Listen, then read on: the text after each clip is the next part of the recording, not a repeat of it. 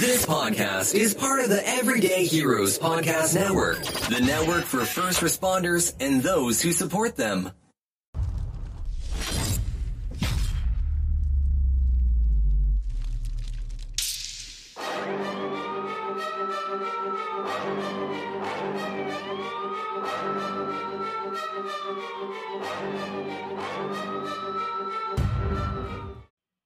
Hey guys, welcome to the Hero Academy podcast, the place where you can celebrate and highlight our frontline heroes. People such as nurses, firemen, EMS, police officers, and military are all heroes without capes. I don't care about politics, only positivity and purpose. I only care about those that have chosen to serve our society. I believe in collaboration over competition. Here, you'll learn the secrets and strategies that let ordinary people become extraordinary inside of their purpose. Sometimes we'll throw in some simple side hustles that everyday regular people are doing, things that you could do to make some extra money, especially if you're starting to think about retirement and what's next. Inside this podcast, each week you'll learn from people like you that were working full time but still found the time to create a course, grow a big team, create a coaching program, a large audience, or a profitable side hustle. The steps they took, their backstories, and how they overcame their burnout that they were facing. The perfect blend of mindset and techniques. Carpe diem. Now let's get your dream lit for your freedom. I'm your host and coach, Super Dave. Let's go. All right, Michael, thank you for joining us for this week's episode of the Hero Academy. Mike Sugrue. What state are you out of? I'm in California. I'm actually in the San Francisco Bay Area. Oh, I was just talking to a guy earlier today who's just outside of San Francisco. Let me see who that was. That was Matt Letton. You know? Name sounds familiar. I don't think I know him, though. It does sound familiar. So we were talking about the Redwood Forest, and I was saying I've never been to San Francisco before. I've only been to Cali one time. It was Palm Desert, which is very different from where you are. Oh, yeah, that's a horrible place to be. I have no desire to ever go there. It's a wealthy area, though, right? I guess. Yeah, I prefer to be closer to the ocean. Okay, there's pockets of wealth everywhere, right? So exactly. You're outside of Silicon Valley? No, I'm actually closer to Napa Valley, so I'm about 10 minutes from Napa. Okay, all right, awesome. And how long are you retired now? I retired in the summer of 2018. Oh, not that long ago. So was it 5 years now? We're actually coming up. 5-year anniversary will be next month. I think it's like mid-August will be the 5-year anniversary. That's awesome, man. I have so many questions for you about retirement. But first thing you said that hit me, that knocked me off my, I'm on a ball. I'm not on a chair right now. First thing that knocked me off my ball was you said you've been on 60 or 70 podcasts. How and why did you get booked on so many? Honestly, this is the crazy story. So my whole journey started from one single podcast. So I'm going to take you back to 2019. It was about a year after I'd been retired. And this guy I didn't know, his name was Danny Bird. He was a former police officer. He was a podcast host. And he actually is down in the Silicon Valley. And he didn't know me, but he saw me on LinkedIn because I was always posting a lot of things about mental health or suicide prevention. Not really my story, but just general stuff that I saw or found. And he knew that I was into fitness like he is. So he's like, hey, would you want to be on my podcast show? And I was like, no, man, I have like no desire to do that. Like, it's not my thing. I'm not ready to talk about this kind of stuff. Like, I'd never talked about my story in public like that. And so thank God this guy kind of harassed me. I mean, he really did. And he got me to the point where I committed. And I'm the kind of guy, like, once I commit, I'm going to do something. So he's like, look, bro, he's like, I will drive the 2.5 hours to you. I just need an hour of your time. Name the spot wherever you want, and we'll do this. So I said, okay, we agree. I picked this Mimi's Cafe out by where I live. And I thought, man, I'm going to go in there, get to know this guy, have some breakfast and coffee. And I walk in the back of the restaurant. He's got laptops, a video camera, headphones. And he's like, sorry, bro, but I got to be gone in an hour. Like, I got to get back down to the South Bay. So we're just going to do this. And so I put these headphones on. And I remember he just started asking me questions. And, you know, I didn't think about it, like overthink it or like try to figure out how am I going to answer this. I just answered everything straight from the heart. And the crazy thing is that up until that point, I was still ashamed and embarrassed about my journey through post-traumatic stress injury and about how dark I got to the point where I literally wanted to die on the line of duty.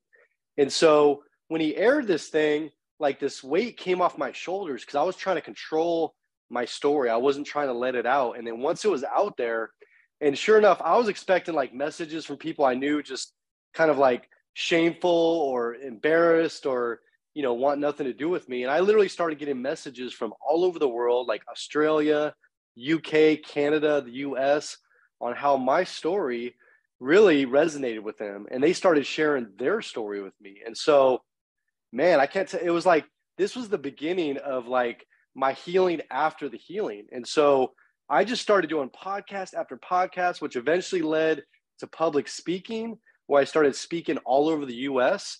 And then eventually it led to, it's been a little bit over a year now, to a best-selling book that I never even imagined. So I was just going to go retire and like live this quiet life, not talk about this stuff. And man, I truly believe that everything happens for a reason. And so, man, I owe it to Danny Bird, because had he not come into my life at that point, I don't know if this journey would have happened like it did.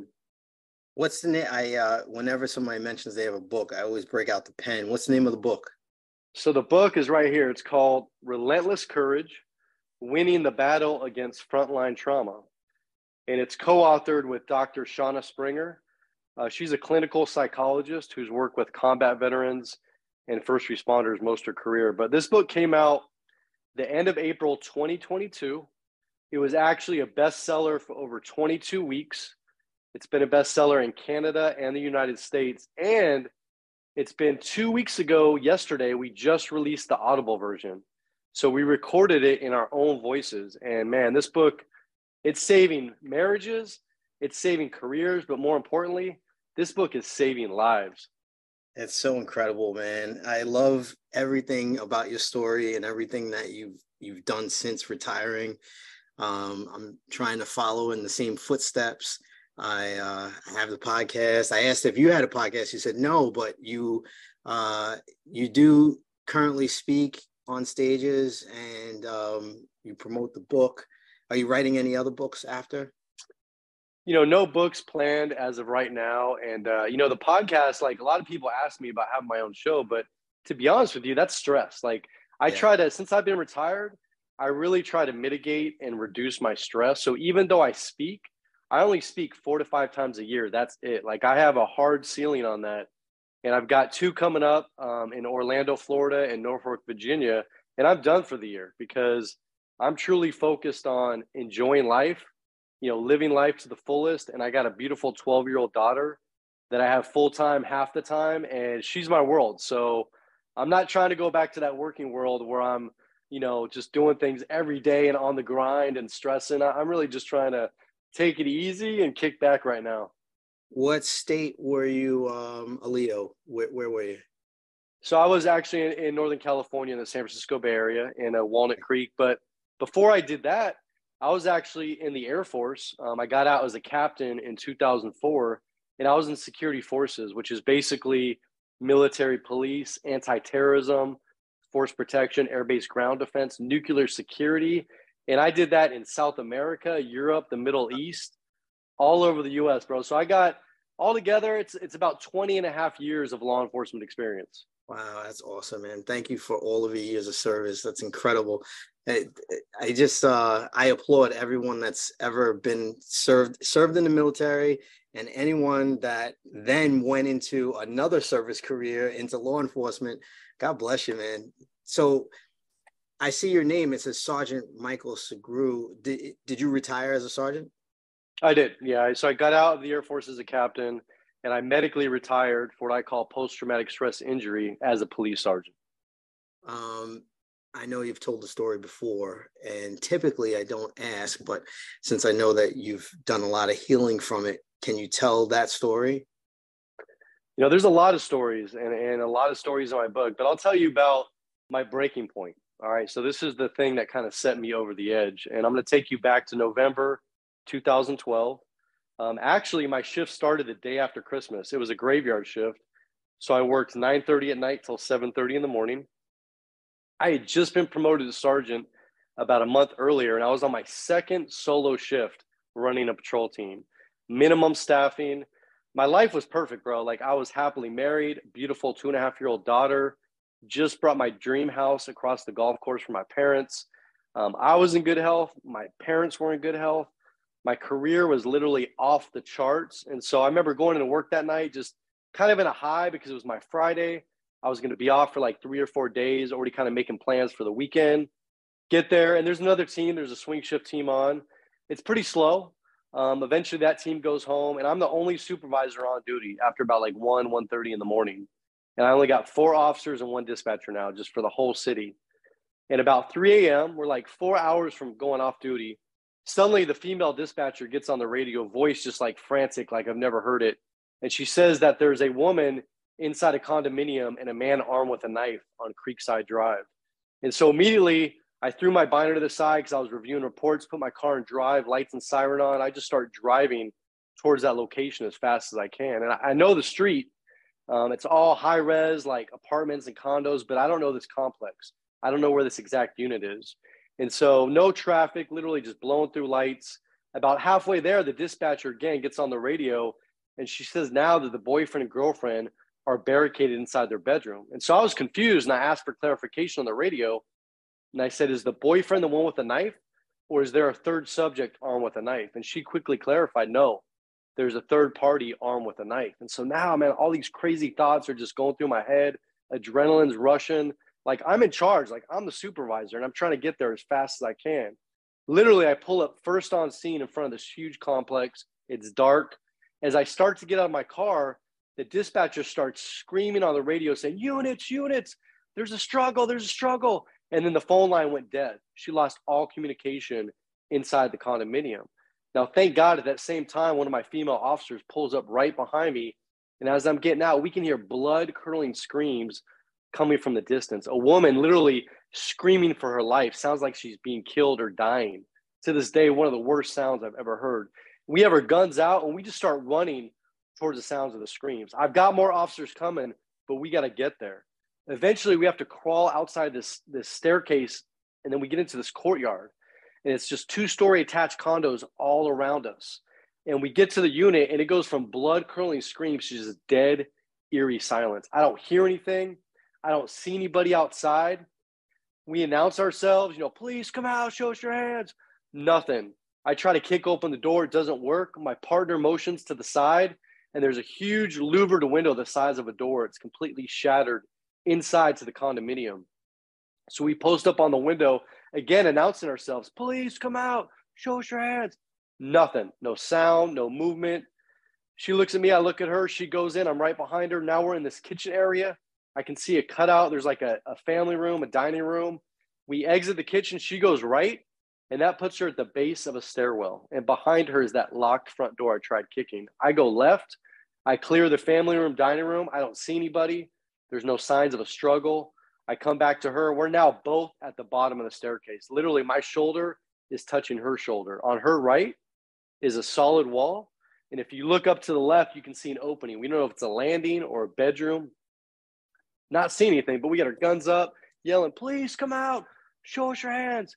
Suddenly, this guy partially comes out. We can't see the right side of his body, just sweating profusely, eyes wide open, literally just staring straight through us as if we're not there. And we're yelling, show us your hands, show us your hands. I mean, I don't remember facial expressions. I don't remember eye movement, body movement, nothing. 2 more officers make their way into the condo. I yell for one of them to get the taser. The male officer says, I've got the taser. He positions right behind myself and that other officer. The second female officer goes perpendicular to the stairwell. Suddenly, the male comes all the way out, and my partner yells, he's got a knife, he's got a knife. And in his right hand, he was clenching a large butcher knife. And now we're yelling, drop the knife, drop the knife. No reaction. Again, no eye movement, no words, no body movement, sweating, just staring straight through us. Suddenly, he comes up with the knife over his head and starts coming towards us. I shoot, other officers shoot. I don't know if I've hit him. I don't know if they've hit him. He's now at the bottom of the stairwell. The 2 female officers repositioned to the family room, dining room area. That male officer that had the taser dropped it. He now has his gun out. And literally, we're like a few feet from this guy on the ground. I don't see any blood. I don't see any injuries. And he's still holding this butcher knife in his right hand. And all we know is he's between us and that couple upstairs, and we got to get to him. And so now we're yelling, drop the knife, drop the knife. And he starts coming back up with the knife. And literally just right there, man, just devastating. I mean, he was killed instantly. His eye was gone, blood everywhere. And literally, I was like in shock for a moment, but I was like, I had to get my shit together. And so we checked the vitals. There were none. We had medical already staging, had dispatch send them in.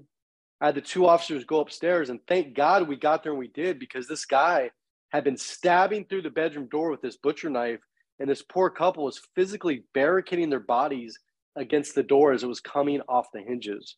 And I have no doubt, had we not gotten there when we did, they would be dead. They would not be alive today. So thank God they were unharmed. They were okay physically. I can't speak to their emotional or mental state, but that incident set off a series and a chain of events, including a federal lawsuit, just a downward spiral. I mean, all kinds of administrative things. I mean, we could talk for it about hours, and I talk about all this in my book, but that incident literally is what pushed me over the edge, because up to that point, I had all these other traumatic incidents that I never talked about. I never processed. I just pushed it all away and pretended, believed that none of this stuff was ever going to affect me or faze me. Just before speaking to you, I was just speaking to a Connecticut Leo who is also a therapist, and he services first responders. And I have so many questions just based around that story. Was it the family that sued you, or was it the... It was. So, the hard thing is that to this day, we don't know why this young man did what he did. He actually had no history of mental illness. He had some drug history, like marijuana, ecstasy, like smoking sage. But he actually, turns out, was one of the roommates that lived there. We didn't know that. And there had been no problems ever between these people. And in fact, earlier that night, so there was 3 males that lived there. The one guy had his girlfriend over. The other guy was gone for the holidays with his family. But the 3 of these people were hanging out, eating pizza, watching movies. At some point, the victim, boyfriend and girlfriend, they go up to their bedroom, and the boyfriend's playing Xbox like into the night, and the girlfriend just falls asleep on his lap. Hours later, around 3 a.m., they later described the same look, just sweating profusely, eyes wide open. This guy comes in the bedroom, jumps on the bed, doesn't say anything, and starts trying to strangle to death the other male roommate. And they've never had a history of anything. I mean, these people got along. They were friends. Like, they went to high school together. They wrestled together. And by the grace of God, somehow, and they were like calling his name. He wasn't reacting. He wasn't responding.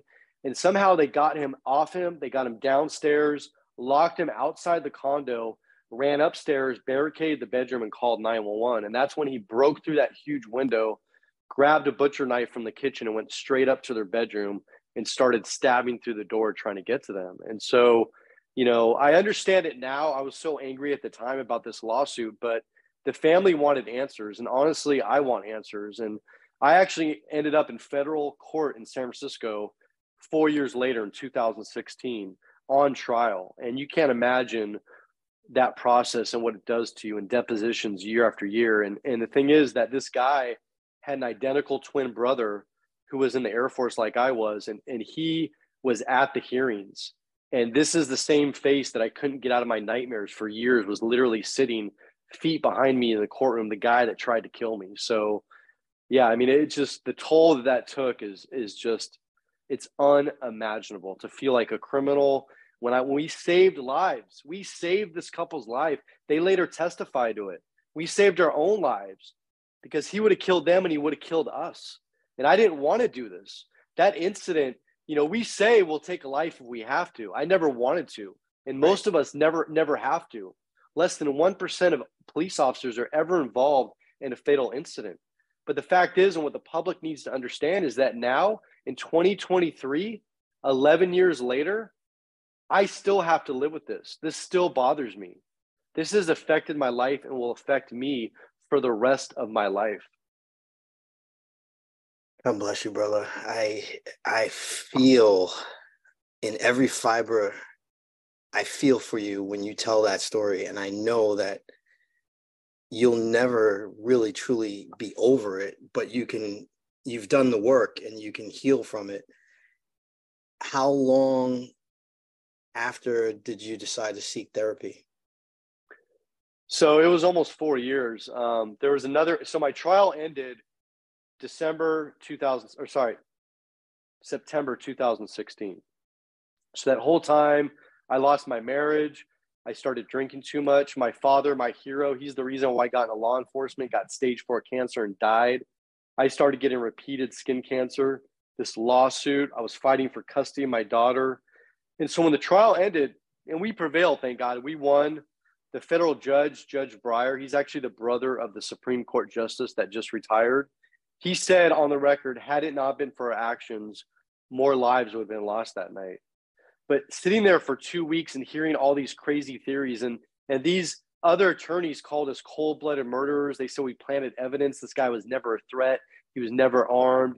And it took a toll. And I told myself when this trial is over, everything is going to magically get better. But it got much, much worse. And it got to the point where, and I talk about these instances in my book, I started purposely putting myself in very dangerous situations at work, hoping somebody killed me. And so November 2016, after this trial ended, about a week after Thanksgiving, my best friend, his name is John Davison. He has a chapter in our book. He's a Vietnam veteran. He was a 35-year reserve officer. He tried to kill himself when I was on duty. I was the day shift patrol sergeant. And he had slit both wrists, stabbed himself in the torso multiple times, OD'd on multiple prescription medications. And I got to the hospital. He's covered in blood, in and out of consciousness. And I literally had 30 seconds with him before they rushed him off to emergency surgery. And I remember sitting there for hours in the hospital, wondering if he was going to live. And I felt this overwhelming sense of guilt. Why didn't I do something to stop this? Why didn't I see the signs? And then I started thinking about my young daughter at the time, who was only 6. And I started thinking, what is she going to think? What's going to be the effect on her if I kill myself in the line of duty? And what's going to be the ripple effect on her future children? And so a month after that, on the anniversary of my shooting, 2016, I literally broke down in my car for 2 hours. I was alone. I didn't have my daughter. I was alone for the holidays. And finally, I pulled out my cell phone and got the strength and courage to finally ask for help. And so my best friend, John, and thank God he survived, he lived, but he saved my life by trying to take his own life. Wow. And he's still with us? He is, thank God. I talk to him every week. He's doing phenomenal. Like I said, he's got a full chapter in this book where he talks about Vietnam. He talks about what that did to him and the culture around talking about mental health and wellness. And he talks about his suicide attempt. And that's the thing, is that this book is raw, man. It's no holds barred. I mean, we literally, he bears a soul, I bear my soul, and Dr. Springer, she bears her soul.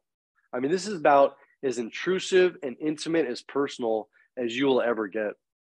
I'll send you a picture later, but I'm definitely ordering it. And I always listen to the audio when I can. So I'll be listening to that also. The audio is phenomenal. It's phenomenal. Kind of cool story. We recorded it in the same studio as En Vogue, Destiny's Child, Beyonce, Tony, Too Short, Spice One. And man, it was draining, but the audio is us. It's not actors, and it's spoken with emotion. It's spoken with passion. It's straight from our heart. And I'm going to tell you right now, this Audible, it's like watching a movie. You're going to feel like you're right there. How long did that whole process take? Can you walk us through that?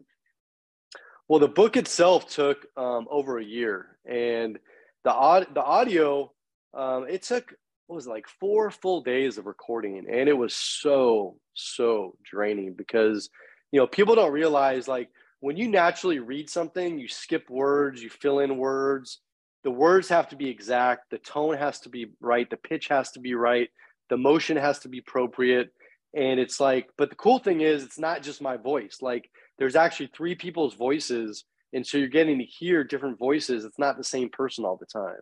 And like I said, this book, what makes it so unique is that, so every chapter is structured the same way, except for my friend John's chapter, because it's his story. But every chapter, the beginning part is my story, all the way back to childhood until current day. And the second half, Dr. Springer comes in and she breaks everything down and explains it in layman's terms, very easy to understand, so that anybody reading this book, whether you're a family member, a loved one of a military member or first responder, or you're just a random person on the street, you're going to see the real human behind the badge and behind the uniform. And that's what makes this book so great, is that, you know, usually you have to do one or the other. You have to hear like a gripping story, or you have to like read a psychological textbook, right? Well, no, this has like therapy and counseling and like the answers and the solutions. It has everything. So, you know, you're going to feel your stomach turn, and then Doc's going to come in and she's going to bring you back and balance it out. Man, I'm going to tell you right now, when you read this book, it's going to blow your socks off, brother. I guarantee it. I will 100%. I will read this book. I will show you evidence and proof that I did, and I'm actually really looking forward to it.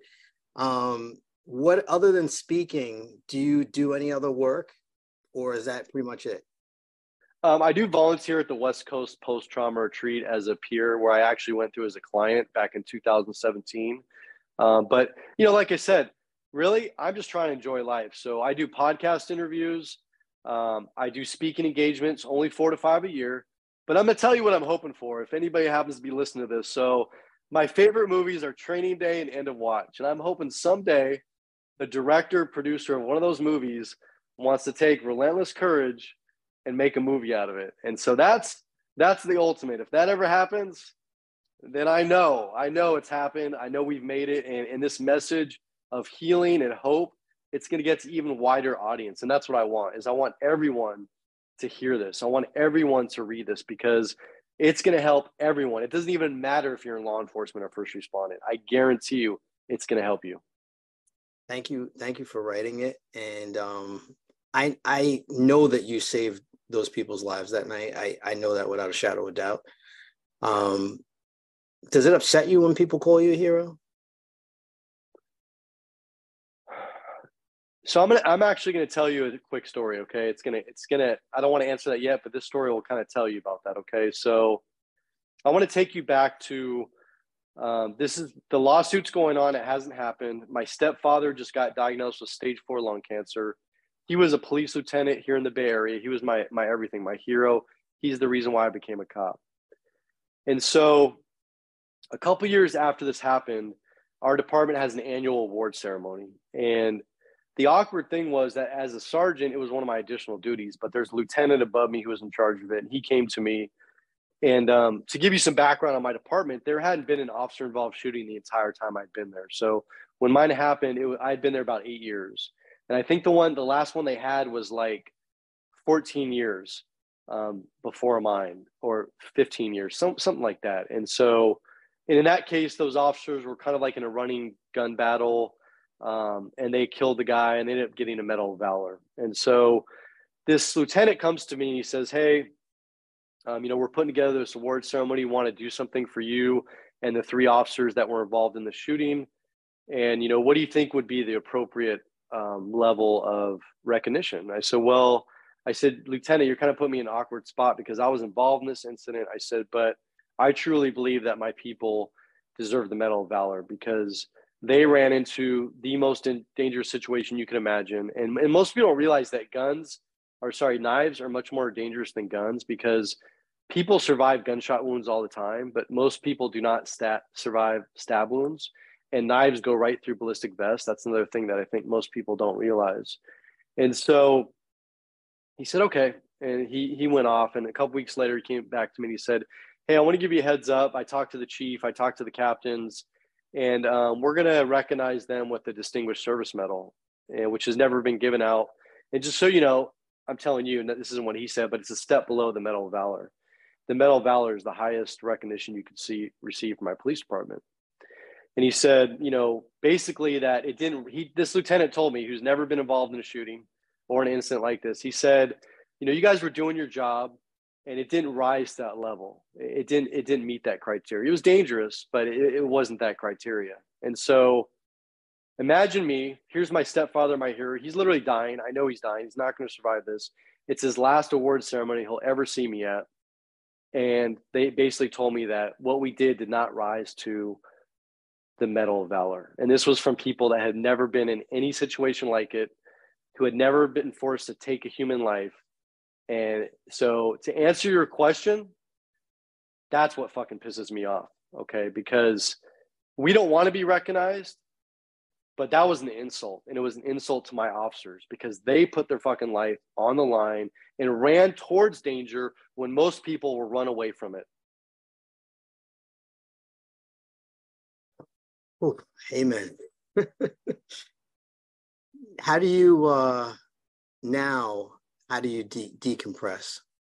What kind of I have a routine. So I go to the gym every single day. And usually I work out with 1 or 2 buddies. One is an active police officer I went to the academy with. Another guy is an Air Force guy I went to college with. And I usually work out for 2 hours.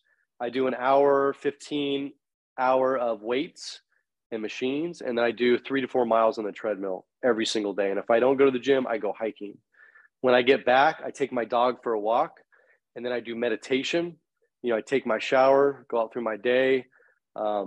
Before I go to bed every night, I practice gratitude. And that's where basically I think of 3 things that happened in that day that I'm grateful for. And so before I lay my head down, I'm leaving myself with positive thoughts. And, you know, it could be anything. It could be literally like, I woke up today and got out of bed with no pain. Or I made it to the gym and worked out with my buddy. Or I got a text from a friend I haven't heard from in 3 months. You know, the point is, if you look at our day, everyone can look at their day and at least 3 good things have happened. I mean, there may be some shitty things and bad things, but the whole point is to get rid of that negative mindset and focus on the bad, because I was guilty of doing that all the time, and try to retrain your brain and say, no, I'm going to focus on the positive. And so I go to bed with positive feelings, and hopefully when I wake up, I'm in a good mood and have positive feelings. Michael, I'm going to respect your time. I appreciate you hopping on so much. We have to do a part 2 after I read the book, and yes, we'll talk. All right. Thank you. Absolutely. Thank you for your years of service, and thank you for hopping on this week's episode of the Hero Academy. I always tell people I won't call them a hero. That's just the name of the show. But I will thank you for your service, and I will say thank you for everything that you've contributed to our great country and the great state of California. You know, I value your years of service, and that's why I invited you on. Thank you so much. Thank you, brother. And one thing I just want to add is that if people want to get a hold of me, I'm on pretty much every social media platform. Just type in Sergeant Michael Sugrue, Sugrue. I'm on LinkedIn, Facebook, Instagram, Threads, TikTok. Finally, I didn't want to do it. I'm on Parler. I'm on Truth. Nobody's on Truth. Tell me you're not dancing on TikTok, though. Man, you are not going to see me dancing. Now, I'm going to tell you right now, when I was back in the Air Force and I was single and young, I was dancing on bars and at clubs, and that's a whole nother episode. But you will not see me dancing on TikTok today. No, you're not going to see it.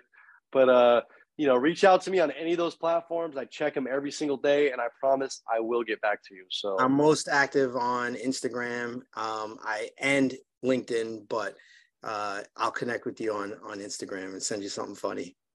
Absolutely. Yeah, I look forward to it. And I'm going to tell you right now, this is going to blow your socks off. And relentless courage.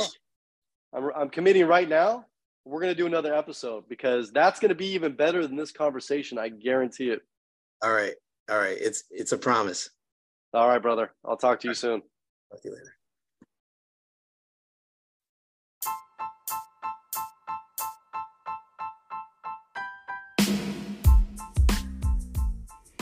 All right, family. I hope you enjoyed this episode. Everyone I interview, I've chosen for you guys because of their story, and I hope that you get some value every single time. If you did get value or just simply enjoyed the episode, please share the episode with someone that you know.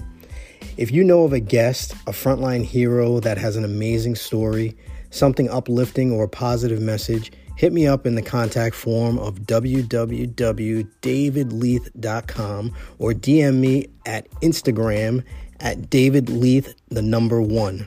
Subscribe to the show, because I have some really phenomenal guests coming up in the next few weeks that you definitely don't want to miss. All right, 1.